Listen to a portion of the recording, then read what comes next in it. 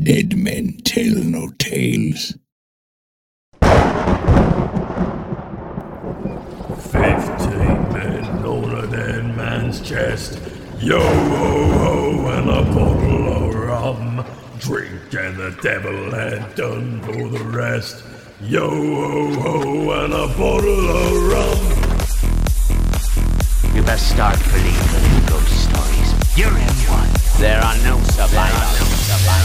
It is an evil undiseased.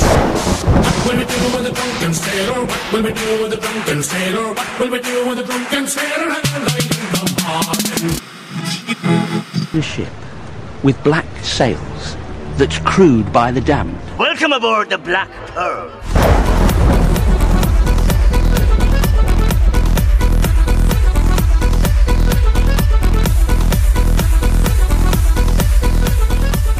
Welcome to the Black Pearl Show, a Pirates of the Caribbean podcast where we analyze, scrutinize, and plunder the Pirates of the Caribbean films, and yes, the expanded universe. We dabble in history, stress the euphemisms, and strive to have a hell of a good swashbuckler time each and every damn week. It's a pirate-safe place where we gather to break down each and every single minute of the films in the Pirates of the Caribbean franchise. I am the captain today, Scott Artist from ScottArtist.com. And I am your host. Can't just assume the role of host. I'm the captain and the host. No, you said you were a captain, so I'm the host. I'm captain of this ship. I'm the host. Heather Artist from BlackPearlShow.com. Hey, congratulations. You got the URL correct. You're not sending people to some crazy other land in the web. I never do. What are you talking about? Yeah, you can barely remember your name. Anyways, it's the Kraken rum that you drink on a daily basis now. Multi-daily basis. Did you say this is a pirate-safe place? Yeah. It's a pirate-safe place. Is that like the It's like a Tortuga? Yeah, safe place for pirates. Okay. You know, you're free to be a pirate here. Okay, I get That it. kind of thing. Arr! Yeah, you don't have to worry about it. We're all pirates here. So there you go. Thanks for joining us today for episode 115 of season 2. We're squeezing the life out of minutes 130 and 131 of Dead Man's Chest. You know, it's a Kraken thing, right? Because numbers are arbitrary. This is our 267th episode dedicated to Pirates of the Caribbean. Wow. Yeah, not too shabby. Because we're winding down movie number 2 and looking at the next 3, maybe 4, depending on where things actually settle with Disney. But yeah, 267. Wow. We could have did the 300 and I could have mentioned it, but then like I just said, it's arbitrary. So I just thought, wow, it's pretty interesting. I just happened to be looking at it one day. But I don't expect any new info for a while, and who knows what's going on from Disney. Because they canceled the NorCal Pirate Festival in June. We heard that a couple weeks ago or a week ago or whatever it was, and I forgot to mention it. And that was a mix of coronavirus and this new gig worker law thing that happened in California. And I think most of it was the gig worker law from what I understand, because they're trying to navigate, like, how are they going to pay all these contractors, all these actors, all these people that come out just kind of a contract basis for a short term? How are they going to actually pay them under this law? And that was kind of the whole thing. How are they navigating all that legal stuff? And so then you throw on top coronavirus and pretty much thing fizzled out and they canceled it this year as they can try and get their act together. But it's like that scene in Airplane where it's announced the plane has no pilot. People are getting sick from the, fish meal or whatever it was. But everybody's calm, right? It's like, oh, okay, everybody remains calm. But it's when Elaine, I think it was, who's making the announcement, or the other flight attendant, she drops the, oh, and by the way, we're out of coffee. That's when everyone goes nuts. So that's how I picture it here. Everything is all calm.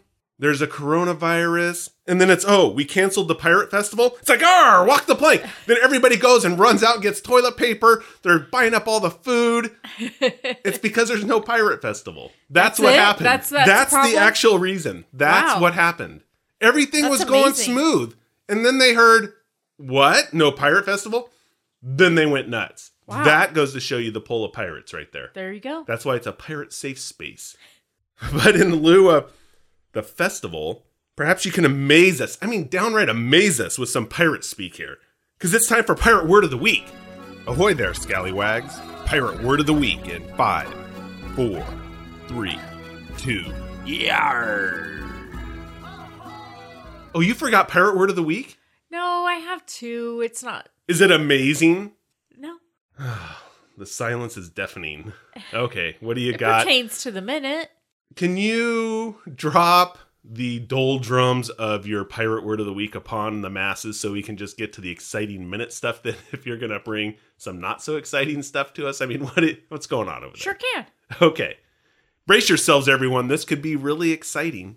I'm ready for it. Go. Quit stalling. Abandoned ship. Abandoned ship. Okay. Yeah. That has direct play. That's what I said. It's not, I mean, it's It's not exciting. Pirate well, because term. everybody's heard it before. Yeah. But it does play into the minutes, so I guess I'll give it to you. We all know, Yeah. What is the derivation of that? Since I always like to ask that. What is the etymology of that? No? I have a meaning. To get off the ship? To leave the ship? And leave the captain behind most of the time. Well, To go sucks down to with be the the ship. captain. To go down with the ship. Oh, what was the other one? To with go the down ship. with the ship? You said you had two pirate words. Oh, no. The other one's completely different. So you're not bringing it to us this time, though? No, You'll I'll save use it some other time. You'll save that one to wow us at a later point. Yeah, it's still not exciting. Oh my god. So for all the first time listeners are here, I'm sorry for the first letdown of Pirate Word of the Week. We have this whole shebang that happens and you hear the intro music to the segment, and then Heather drops an abandoned ship on us. It is given by the ship's officer. A ship's officer. Well, that's good. Thanks for bringing us some facts about it, finally. I did find a fake abandoned ship. It was really cool. I don't even know what that means, a fake abandoned ship. Like, you're not allowed to allow... I got drawn in by a Photoshop picture. Oh, okay. And... Oh, was that the one you showed me? You dropped the bomb on me right before we came into the studio? And we searched like 20 minutes to trying to find because it was so ridiculous. It was like you're trying to tell me that there's this ship that's perched atop a rock in the Caribbean that's a tall ship that just looks majestic up there. And I thought, how have I never heard of this before? So we're doing some searching, and finally I start to look at the photo, and I'm like, this is clearly Photoshopped. And then not only that, there's like cannons and things that have come strewn out from the hull that are still laying there. It's like, get the hell out of here. If people haven't stolen that stuff by now, then it's obviously fake, because there's nothing better than humans like to do is raid and steal. So I know that had to be a fake photo. And then we found something that said it was from the 1500s on top of it. Oh yeah, it was all kinds of stuff. And it's like, no way this thing is just sitting out there like that. And the fact that I could never find anything about it, never heard about it before. This is the first time that I'm seeing it, and then it's only found on Pinterest. How dare you guys? I mean, only seriously. Pinterest. Fake photos trying to get us all riled up like there's some pirate ship. It's like I gotta book my cheap tickets now to go out there, brave the coronavirus, just so I could see this damn ship. But no, it was fake. That was at least our determination. Yeah. We couldn't find information on it anywhere, so. Yeah. I was just gonna launch right into that. So now I have in the podcast which is going to be weird. People think maybe I got hurt or something out here. But all I was doing was, in the previous minutes, the Kraken has taken the bold step to unleash his tentacle upon one Elizabeth Swann. As is usually the case when this smooth Scungili operator flings his limb at an unsuspecting pirate, he simply knocks her off her feet. Oh, Norrington, perhaps you should have taken a different approach to wooing the governor's daughter. Not that the Black Pearl Show does not endorse or condone the unleashing of one's tentacle without consent. I'm just saying, Norrington, maybe you should have tried a different tactic. Minute 130 begins with the recently tentacled Elizabeth. No, it's all going to hell now. You know, these breakdowns sometimes. Why do I tongue twister those? Minute 130, I'll try it for round 2. Minute 130 begins with the recently tentacled entangled. Oh man, I messed it up again. I'm going for round 3, right on the air. Ready, go. Minute 130 begins with the recently tentacle entangled Elizabeth Swann. I need an applause for that. I got through that. Thank you. Getting rescued by Ragetti, who manages to free her with the help of an axe. Meanwhile, the Kraken continues to wreak havoc on the Black Pearl and her crew. Minute 131 ends with Josh and Gibbs saying, abandoned ship. Abandoned ship or abandoned hope. So it's kind of the perfect time for Kraken destruction, though. I mean, it's a modern-day metaphor happening. But unlike the previous minutes, this one seems to have a lot of meat to it. I actually got really involved with these 2 minutes because Or maybe it was that I was just paying more attention while under shelter-in-place orders. Maybe that's what it is. I don't know. But because the past minutes, it was like, okay, we're seeing some destruction. We're trying to dive into some stuff. But this one seemed to just like really have a lot of stuff going on with it. Well, these 2 minutes, the first minute was super exciting. You have all this stuff going on, the destruction of the Kraken. Yeah. And then the next minute was melancholy. That is, for these particular ones that we're seeing right now. Well, yeah, because it's almost like, as I was saying when I closed out the statement, and we can dive into this stuff, it comes down to the abandoned ship and even abandoned hope kind of choice that you have. Yeah. So it really goes from this spectacular, almost a high, this glee that Jack's back to, oh, he's back, now we got to get the hell off the ship. And so there's a major movie trope alert in these minutes, though. Major movie trope. And I thought maybe you could try and guess it. Do you know what I'm talking about here? A man saving a woman? No. No. Man, is she supposed to fall in love with that man? Or something. That was just like a touche on the modern world or some kind of craziness that you just spurted right there. So, okay, aside from that, a movie trope. We're not talking thoughts on society here. We're talking pirate. This is a pirate safe space, man. It's all over that. Let's pirate safe space. Where are you going here? You don't know where I'm going? Or are you just like doing some existential question like, who am I? What am I doing here? I've got a couple things, but I'm just curious where you're going with this. I'm just was trying to see if you could guess the major movie trope. The thing the trope, I bring tropes to the show every once in a while. It's the idea that certain elements of a movie show up consistently. They're kind of almost verging on cliche. And Rigetti saving Elizabeth is... Oh, okay. Man, I can't believe you went down that road. I'm not even going to touch that one with my 30-foot tentacle, okay? I'm just saying there was a major trope without going down that road. And since you're not on that target, I'm going to set the scene. Okay, and then you'll think about it. Because then it should be apparent to you. I don't know how it's not apparent to you, actually. So there's this scallywag, okay, on the deck. A scalawag, to be precise. He gets all warm and snuggly with the tentacle. And during his shaken pirate syndrome, he drops his musket, okay? Yeah. Elizabeth sees the swinging rum, the powder kegs and all that kind of stuff, right? She makes the connection to the gun. She's like looking around for a gun, like spies the gun that the guy dropped, right? Then I think she gets knocked down, right? Because of all the stuff happening. Yeah. And then she starts to crawl. She's struggling to get to the gun. And just as she's about to grab it, a boot comes down right on it, preventing her from grabbing it. Yes. Boom. That's the classic trope. It's in all kinds of movies. It's a slightly different take on the usual MO for this thing, since it's not like two people fighting, but it's more of a Jack will take the shot moment, okay? Yeah. Because you see that all the time, where two people are fighting, someone drops it, they're going to reach for it, they're struggling, boom, somebody steps on it. And so it's actually called the weapon stomp trope, because it happens so much. Wow. Here's the concept, which is not really any different than what I just said, but here's the official concept. Yeah, so let's just rehash what I just said, basically, okay? Because I want to. Okay. Because I've already done somebody else's words. Yeah, I don't know. It's like a mixture of other things, okay? So two people are fighting. They're either with swords or with guns, okay? Doesn't matter. One person loses their weapon in the fight, and it goes like skittering across the floor, the deck. There you go. Usually it pops into the foreground, okay? You see it kind of slide towards the camera.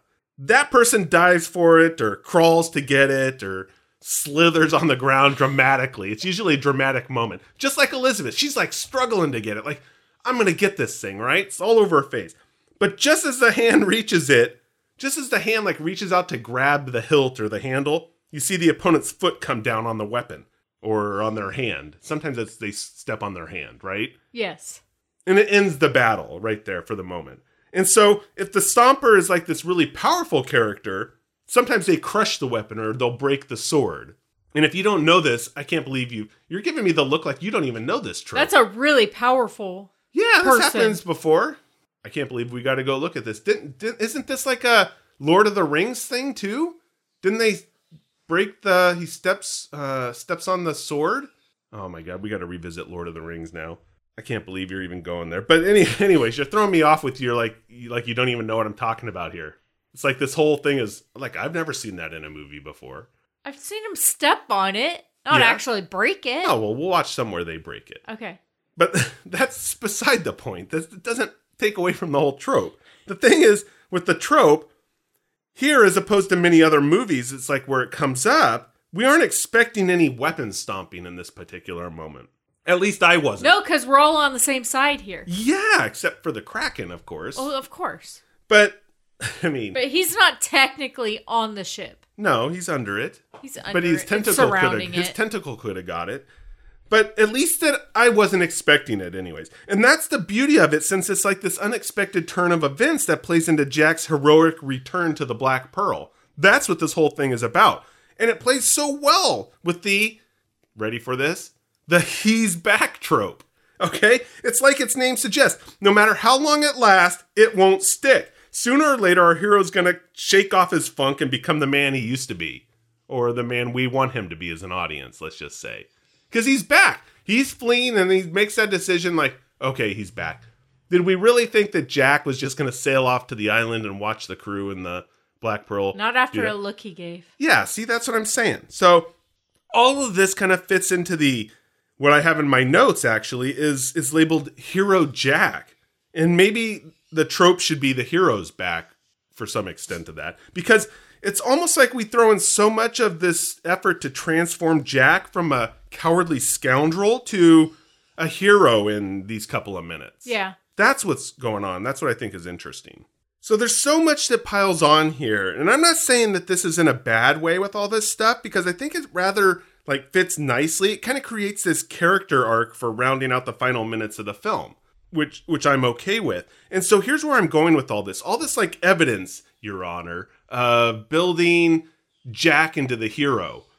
And it's not just it, like his return, that's part of it, but there's like all these little tiny components that like compile together to bring the Statue of Liberty Jack together in this particular stuff. I don't know, it's something grandiose is all I'm trying to say. Because, and maybe that fits in with my first bullet point here, is that there's like this unique camera angle looking upward. It's like looking from Elizabeth's perspective from the deck up to see Jack, and it has like this grandiose scale. It's like I was saying, the Statue of Liberty kind of thing. It's the hero element. Well, he's like so stoic there. It's the same look that we get when we first meet Jack in Curse of the Black that's Pearl. That's a good like callback when he's to on that. the Jollymon. Yeah, because he is standing there like that. Yeah, exactly that is a good like callback. that. Where it's this person that you've seen or the circumstance. Yeah, actually, that is a good callback, because on the Jollymon, he's this perfectly, as I was just saying, stoic captain type figure sailing in on the sinking Jollymon. Yeah. Here, in this movie, it's the same kind of element, but we just saw him as the cowardly Jack Sparrow escaping in the longboat. And so this is the real Jack Sparrow. Yeah, and that's what we're kind of seeing, I think. Maybe that is what it is. Because he's presented larger than life now, and he's standing tall. He's kind of in the midst of all this craziness that's happened. It's like the true leader not letting the chaos surrounding him kind of keep him from rallying the troops or to keep him from doing what he needs to do. And it's so polar opposite of what we just saw him in the last few minutes. And that's what I think is kind of unique here, this taking charge Jack Sparrow. And usually this pops up in other movies, and I don't necessarily know if it's a trope or not. I didn't really look it up. But kind of the scared soldiers or troops that are in the trenches, and then you have like the captain or the general or whoever the leader is standing up right in the middle of a gun battle without any cover or anything protecting him, commanding his troops to do this. There's bullets zipping by, and he's just standing there where everybody else is hunkered down. And he seems to be impervious. He never gets hit, but that's the kind of idea. And there's many examples of this that I can think of. Maybe I can't think of many right now. There you go. Mel Gibson, We Were Soldiers in the Vietnam thing when they land and all that. And he's kind of standing out in the opens one. And I think there's also one in Black Hawk Down. But I'm sure in every war movie where you have the fighting brave leader, that kind of thing happens. Yeah. But that's all I'm saying. Because previously we saw Gibbs, Will, and Elizabeth doing a bit of the commanding of the Pearl. Yep. now it's like Jack, he's like calmed his nerves. He's accepted his fate, if you want to call it that, his role here. And the immediate instinct to flee and panic is kind of subsided. And now he's actually taking command of the ship again. He did his 3 deep breaths. There you go. Reassess the situation. Yeah, and he came did. back as the leader he is. Yeah, he's giving the orders now. Yep. So he's back in the captain's seat. But what happened to Elizabeth? What do you mean what happened to her? She's like cowering around, holding onto his leg like she's a little toddler. Are you back on this thing about the man saving the woman thing? Is that where this is going? No! When he grabs a gun, Yeah? she grabs onto his leg and she's hanging onto it like a toddler would hang onto their parent's leg. Is she... Well, I didn't see that her looking afraid. I saw her in awe that Jack is back. It like blew her mind. Why is she hanging onto his leg, I though? I don't know. I don't remember if I really paid attention to that part. It's like she's a little kid. What is the ship a rockin' though? And that's why if this ship's a rockin', hold on to Jack's leg. No. No? No. Nobody else is hanging on to anything. Okay, well that's weird. Maybe is she happy to see him back then? I'll have to revisit that. It's really weird. Maybe we'll have to ask the group. It totally reminds me of, it looks like a toddler who's a little scared hanging onto their parent's leg. I don't know. Is it kind of like the original Star Wars poster with Luke Skywalker with the lightsaber there and Princess Leia is kind of draped all over his leg? Is that the No, imagery she's I'm curled getting here? up at the bottom. Oh, curled up at the bottom. I don't know about that. Okay. I'll have to look at this. I mean, I'd love to see a Star Wars reference like that, but... You'll have to look at this, didn't you? I scrutinized and analyzed. Yeah, I did, but I was more stuck on the hero element. I wasn't paying attention to other people at this point. Because Jack is still... And that's just one piece of evidence. I got more evidences. Oh, Evidence. okay. Evidences. Evidence. It's not really evidence. Evidence is evidence. There you go. Multi-pieces of evidence. Let's just go with that. Because Jack says she's only a shitmate. No, and he says it more sombering than that. Well, he does say Please it. So reenact he is that. a little bit... I'm not going to reenact it. I'm just professing it. She's only a shitmate. Anyways, what I'm saying is freedom is within, not the actual ship. And so I think that's a pretty powerful thing coming from Jack, given the entire movie, or not this movie, given an entire movie, The Curse of the Black Pearl, was dedicated to him getting this ship back. Yeah. It's his damn ship. But his freedom, that was all point of it. That's what it represented. But now the realization is that the ship does not necessarily make one's freedom kind of happen. It's you. You can make that. It's still a representation of freedom, but there's other ways he can have that freedom. It just doesn't have to be the Black Pearl to achieve that same goal. Plus, it's connected with him thinking of the crew above himself. This is what's interesting, too. This is perfect character growth. He's thinking, okay, the crew's got to abandon ship. Yeah. Well, there's only 8 of them left. Yeah, but that's what I'm saying, though. Before, everything was about him. Now it's about the crew. Other pieces of evidence that I have, it's the slow motion shot. Reminds me of that sniper game I have, where you can like see the bullet go. Oh yeah, see someone's head explode. That's always good. If you watch that in super slow mo, you can see trailing behind it. By the way, on the movie, yeah, it's like it's piercing the air, which is pretty cool. But it has the classic elements. There's an up close kind of shot of Jack's eye aiming. Everything is falling apart. Jack snipes that falling barrel to ignite everything. Hero moment for sure. But it also then, I think, brings back that narrative that's being spun by Verbinski that Jack is completely back. It's not Jack Sparrow, just him. It's Jack, the hero that we've always wanted him to be. Yeah. The classic hero pirate type thing. Captain Blood, if you want to call it that. You know what I'm saying? Yes. That's what it is. And perhaps my biggest piece of evidence that I have that Jack is the hero, it's the circular lens flare that surrounds him. It's like, I mean, did you see that thing? It's like it circles him. It's like someone drew a circle around him.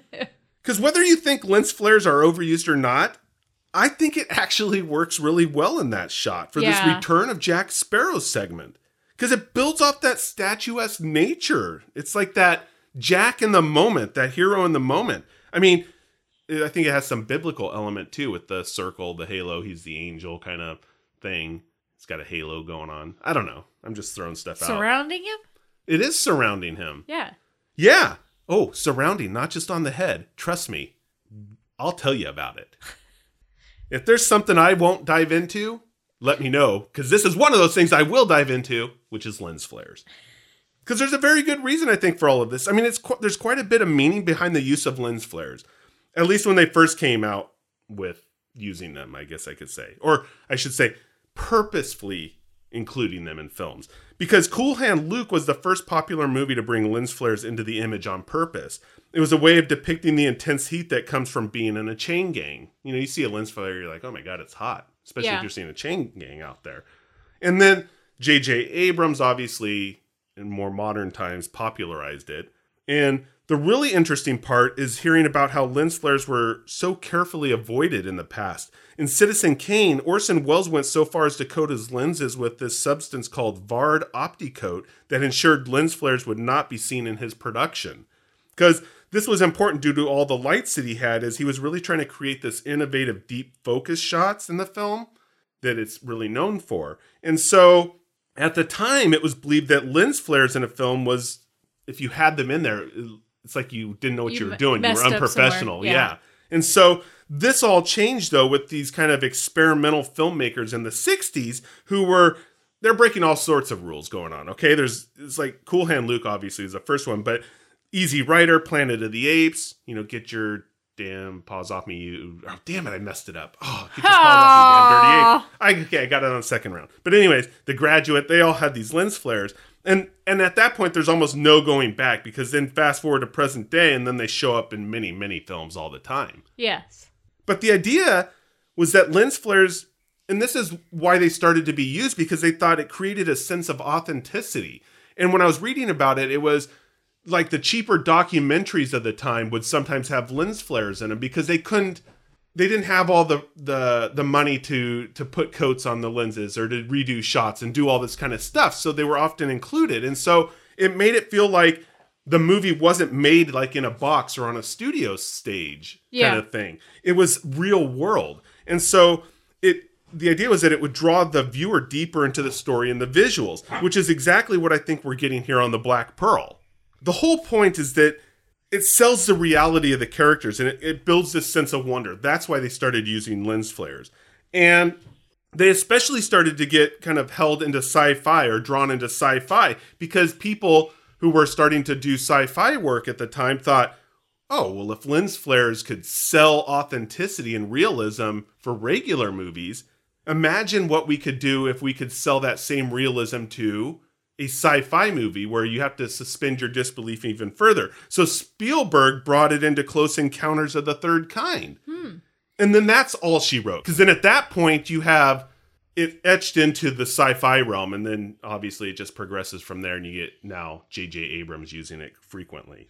From a practical standpoint, though, lens flares are all about like light bouncing off camera parts. And so when you have bright lights and they're shining at the right angles, the right intensity, then they tend to like bounce off the parts, and you can get circles, you can get lines and vertical, horizontal, all these kinds of different artifacts. And so it's interesting that now they're starting to work with lens flares to create certain objects or to create that right look around something, which you see J.J. Abrams does quite a bit. But here you get the cool circle effect that just surrounds Jack Sparrow in his moment of heroism.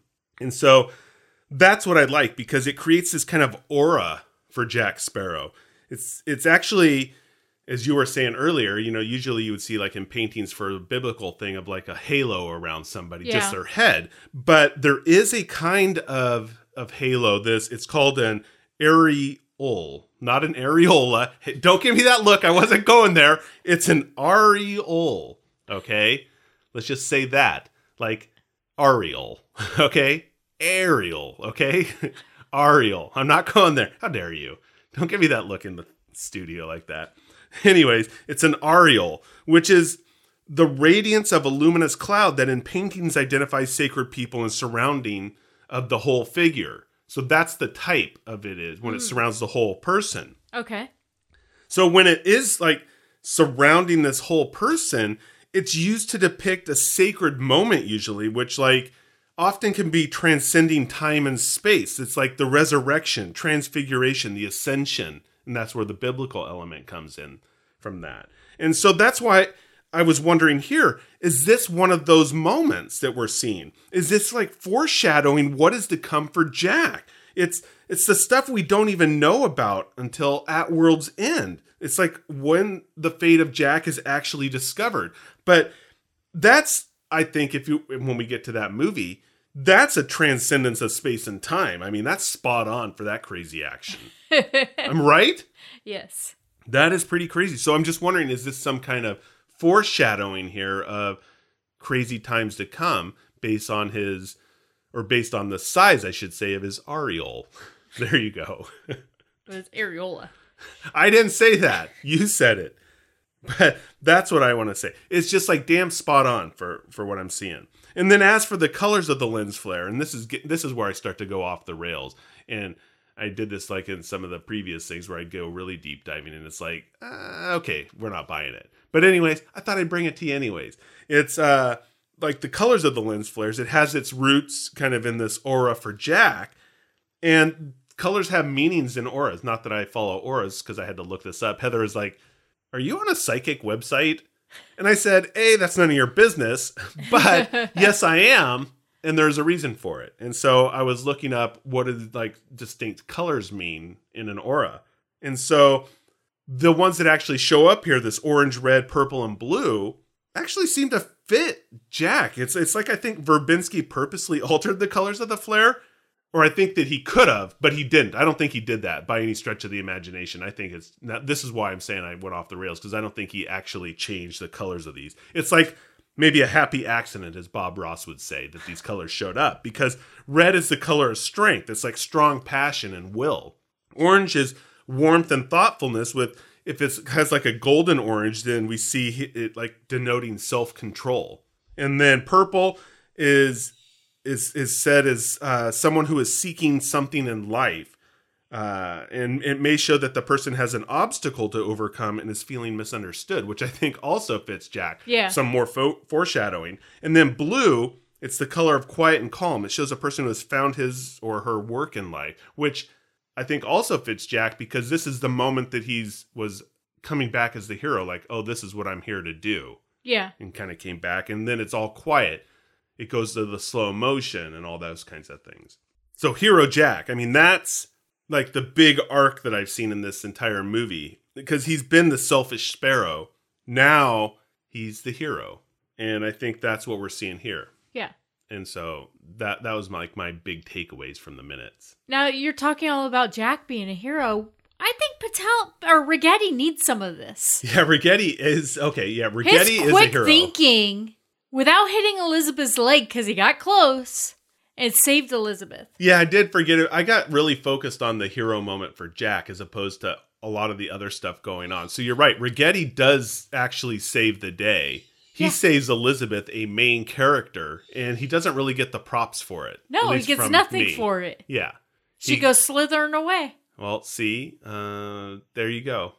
Just like, as you were saying earlier, but this is just like a woman. A man saves her, and then she doesn't even say thank you. Exactly. Look at that. What kind of craziness is that going on? That was to balance out your other thought. That now we're balanced again. Oh, okay. That was the only reason I brought that up. Send all your hate mail to Heather, by the way. So, the Kraken, he sustained some damage in this thing, some serious damage. Yeah. But he's going to come back. How's he going to come back with no tentacle ends? Well, yeah, so there's a few things here. This is the second time he's been chopped up? Yeah. And like I said, I was rather preoccupied with Jack's transformation during these minutes. But this one was one of the other bullet points. I had like other things. And because the cannon shot to the tentacles earlier, that was pretty brutal. Yes. But like Gibbs, I basically got the impression that, well, this just pissed him off. Yeah. And I don't think we're here like meant to believe otherwise. I think it's all leading up to, we know that this thing's not finished. But because nothing leads us to believe that a victory has been had. It's not not like the first round. This is like, oh my God, here we go. But I think it is that moment like, man, this Kraken is really a beast. If it can withstand, and he's going to come back with burned tentacles. With a vengeance. Yeah, and I don't know how many of his tentacles were fried. Maybe he doesn't have all that many left. Which maybe we should be tracking that in the next minute to see, hey, did they give this guy some bony, fried, Yeah. Does it look like calamari on a plate because it's been fried up? That's what I want to know. That's what I do want to know. So does the burning Kraken flesh smell like? Yeah, it smells like Fish? Calamari? Calamari. They're eating up. They took some of that stuff from the deck and they put it in the longboat. Probably a good idea, actually. Yeah, it is a good idea. And that's how, squid, octopus, calamari became a delicacy. It was because of an incident way back in the 1700s. Fried up, yeah. What else did you get? Gibbs. I think this is actually more painful to give up the ship than it was to give up the rum. Yeah, I had something similar to that. I think this is a great moment for Gibbs in minute 131, the abandoned ship or abandoned hope moment. And, well, first of all, we should say that there's 8 remaining crew members left. There's Gibbs, Swan, Turner, Sparrow, Marty, Cotton, Pintel, and Rigetti that are left. Cotton's parrot. And the parrot, yeah, so 8.5. And I actually love this line by Gibbs at this point because it is like the rum incident earlier. His instinct is to stay aboard the Pearl. And one could argue that that's self-preservation. It's like with the rum. Like, really? I'm not going to have any rum to drink? And it's the same thing here. Like, we're going to go out into a tiny boat in the big old ocean out there with the Kraken. Oh, just like Pintel and Rigetti are saying. Rigetti have that idea too. So maybe there's some of that, or maybe it's a bit of the captain goes down with the ship. I mean, it depends how you want to spin that, maybe. But even he realizes that like resistance is futile here to stay aboard the Pearl. Because the Kraken's not going to let it go. He just got his arms blown to smithereens. And the hope is that the longboat, that they can go there together. It's like, I think it's bringing people to be like this crew is the family kind of thing. It's like, well, what's left is 8 of them. So not all the crew, but a subset of the crew is a small family that can go on the longboat. And for practical purposes, it had to happen. That's where the movie making has to take place, because you can't have 40 crew members survive and only 8 of the main characters get into the last remaining longboat that Jack brought back and escape. They have to die a hero's death, or they have to die fighting the Kraken. We can call it a hero's death. They have to go fighting somehow, because otherwise it looks like there's a bunch of bastards on board. Right. That are leaving the rest of the crew to die. So by default, Verbinski has to kill off. Terry Rossio and Ted Elliott have to kill off everybody except those that can fit in the longboat for the movie. Otherwise you go, damn, they're bastards. Which is too many for the coronavirus, by the way. Exactly. So that's just flat out movie making history, magic, whatever you want to call it, predeterminism, that they have to get rid of everybody to fit in the longboat. Otherwise, then we're all going to be like, oh, God, Elizabeth Swann just killed all those guys. And we're supposed to like Elizabeth Swann, Will, and all them. Yeah. So I think it works. It's okay. And those other guys got to be squeezed by a tentacle, which is cool. If you're going to go, you might as well go by Kraken. Yeah. I mean, that way you can tell the story. Well, you can't, but others can tell. Hey, Joe the pirate got squeezed by the Kraken. And then we got some delicious calamari afterwards. So it builds the story, you know? Yeah. Then you can even name the dish after some of your old friends that died on the Pearl. There you go. There's things to think about. You know, let the legend live on for them. And I did find a weird kind of fact. I don't know. Do you have anything else that you wanted to chat about? Did you have some other bullet points before Just I go that on? for this week and this week only, I want to go back to what's your phrase for the week? What's my phrase for the week? Your sentence or phrase. I didn't even think about that. Man, because I don't have my other notes in front of me of what some of those phrases were. I mean, I guess I could go abandoned ship, abandoned hope. That's because that's all that I got. But actually, I mean, that would be the easy one for me. I think it's the Jack Sparrow one. For me, it's only a shipmate. Oh, she's only a shipmate. She's only That's a shipmate. Mine. Is it yours? Yeah. Okay, why? You're the one who brought it up. You got to give me a reason then. It's the way he says it. It's like he's giving up. He's He's not giving up on life. He's giving up on the ship. She's only a ship. We can always get a new one. We're just going to have to deal with this one because in order to live, we need to let her go. Yeah, there is a bit of depression in his voice about it. It's the realization that this is the last time he's going to see the Pearl. But the reality is he'll save the crew and he can always get another ship. Yeah. Hopefully better than the Jolly Mon, as you mentioned. But he can do that. And I think my instinct at first was the Abandoned Ship, Abandoned Hope by Gibbs. But I think that's a play on the Only a Shipmate. And I really like that one as well. Just it's the whole feeling and everything during that point. Well, and it also comes back to Jack. So there's an interesting play with it because Jack is the hero element. Everything he did, he comes back, he gets on board, he blasts the hell out of the crack, and it goes away, and it's allowing them to move forward, the 8 of them, together. And so it's this whole idea that Jack is the hero. So he's portrayed as the hero. Everything is to save the day is going to be okay. And you would think that includes saving the Black Pearl because it's been such an integral part in the Pirates of the Caribbean franchise so far. In Jack's life. In Jack's life. But it's not. And that's the growth moment too. Because, there is life beyond the Pearl. And we can get another one and still be a crew. I could still have a ship. I could still have freedom. Might not be the infamous Black Pearl, but that is still out there. Life is still available. You can still move on. So that's what I thought is cool about that. And where I was going first before I checked in with you just to see if you had any other things is I kind of round things out here is that I found this weird factoid that it was like I came across while I was just looking at stuff on Abandoned Ship, Abandoned Hope. Uh-huh. And I came across this song by 4 Year Strong from 2007 called Abandoned Ship, Abandon All Hope. It's actually a title of a song from 2007. Coincidence? It's like, come on, I think not. Because the album art for this shows a wizard riding a giant squid. Now, tell me that's not like a mixture of things. Yeah. So it turns out that this is pure Dead Man's Chest inspiration because they throw a lot of pop culture references into the titles of their songs, basically pulling lines from movies and using that as a title for their songs. And I don't remember now because I didn't write it down or anything, but the wizard may have been a tie-in to some stuff that had wizard theme or Lord of the Rings or something like that was some line to that. But I thought that was interesting. Yeah. That there was an actual song or the line by Gibbs, which maybe then makes it the line of the week, is that, even though it doesn't quite have the same feeling, is that Jack didn't get a song about his line. Gibbs got a song about his line.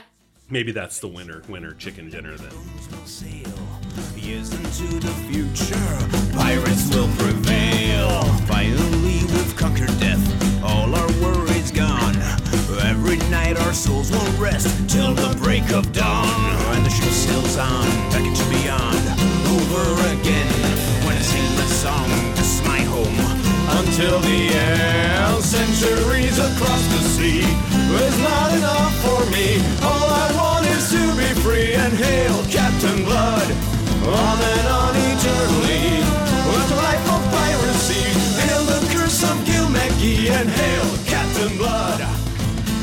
So I don't know if you have anything else, but I did want to mention that Jeff in our Cursed Listeners Facebook group shared some photos from the Voodoo Museum in New Orleans. Oh yeah, those are really cool. Yeah, my favorite, of course. Do you know what my favorite photo was? No, what was it? It was the collection of voodoo dolls. Because, now, I could use a few voodoo dolls. I'm just going to say it. Of course, I would be responsible. I'm not going to be irresponsible with voodoo dolls. No sinister stuff. Well, probably no sinister stuff. Most likely no sinister stuff. Okay, perhaps a little sinister stuff would happen. Some black magic, of course. But I wouldn't do it to any of the listeners. This would be to others, I guess. I can't hide it, okay? Safe pirate space. Remember we said that? So anyways, if you should just wander on over, join the Facebook group, the Cursed Listeners Crew group. And then you can share some stuff or any pirate stuff from your travels as well. Share it with the group. And we do a little bit of talking. Yeah, there we go. I'll just leave it at that. That's it? Yeah, I'm just going to leave it at that. Okay. Well, I'm trying to get back into the swing of posting a lot of stuff, but man, it's social media is a lot of work. At least for me it is. I don't know what it is. I need like a social media assistant. Let's just say that. There we go. I need a Black Pearl Show social media assistant. And then they can do that for me. Because other than that, I'm pretty much... I've recently... You struggle with social media. I do. And I've recently started to like flip through just even the news feed or the wall or whatever the hell they call it these days on Facebook. The news feed, your news feed, news timeline, the timeline. This is how disconnected I am from this stuff. Because I usually go there for two reasons. Pirates of the Caribbean, Star Wars. And when I say Star Wars, it could be Star Wars like collectibles and things. Other than that, that's it. And then I started with this whole coronavirus thing. I started flipping through this thing and I'm just like, it just made my head hurt. And I thought, this is why I don't flip through this. So there's some cool stuff. And I might just take the stance of, I'll let Heather show me some cool stuff from the timeline. The majority of his dogs. And then I'm just going to go back to Star Wars and pirates. And so people who friend me on there, and if I don't like something, just know that I probably haven't seen it. Or if I did, I'm just not big on it. And I rely on Heather to try and take me down the social graces of being socially conscious, I guess, and doing that. So it's no slight against anybody. It's just the way it is with me. So with that, I'll say thanks for listening, Scallywags. I do appreciate it. Thanks so much for listening, and thanks for bringing the show back. We're getting back to where we were in the beginning. So that is good, even after the mega hiatus. And we're powering through the coronavirus, the shelter in place orders. So if you like the show while you're just sitting at home, strumming your banjo, playing with your sword, I don't know. Oh, what other pirate stuff could there be? Holding on to tentacles, whatever it is that you're doing at the house during this time, give us a review on Apple Podcast. It helps us grow the show, and we greatly appreciate it. It inspires euphemisms. Now that I think about it. There we go. Have a question or comment? Give us a call at 8637-PIRATE. We just might play your voicemail on the show. You can also give us a shout at podcast@blackpearlshow.com, and don't forget to join the post-episode brawls on Facebook. Our Facebook listeners group thing, whatever it is that I just mentioned before. Just see the past few minutes. And on Twitter. All the links are at theblackpearlshow.com. It is that freaking easy. And, of course, you know what we're doing here. We're delivering Pirates of the Caribbean info to the masses as the dirty, freaking, filthy bilge-rats we are. You know what we're doing, right? Where's the rum? No, you're in the wrong spot. Don't you have this stuff memorized yet? We're analyzing, we're scrutinizing, and we're plundering. Until then, Scallywags, let's keep the hornswoggling and scurvy to a minimum. And don't forget, it's not so much the plague you have to worry about, it's the freaking people reacting to the said apocalypse. Now you can hit it. Where's the rum? Thank you. We need the rum. It's not enough for me. All I want is to be free and hail Captain Blood. On and on eternally. What life of piracy. Hail the curse of Gilmankey and hail Captain Blood. Hail Captain Blood. Hail Captain Blood.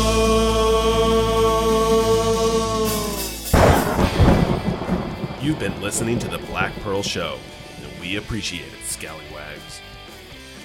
Pirates don't need no stinking disclaimers, but just for fun, I think all you dirty, filthy bilge-rats know that Disney and Bruckheimer Films have no affiliation with us at all, and we have none with those bloomin' cockroaches. We talk about Pirates of the Caribbean, which is their property, and all that other fun stuff. But I think it's obvious what's ours and what's theirs. There's no need to blur the lines or stir up a bloody rum-filled sweat. As for the music, that's with permission or licensed under Creative Commons. So let's give a shout out to Ross Bugden, Six Nail Coffin, and Tommy Wynn. The rest? Well, that's just me. Oh, maybe Heather.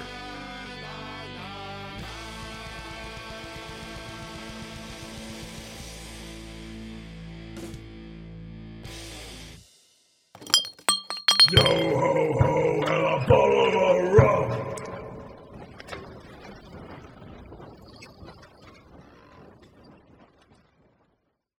This is a Shoutreach Media production.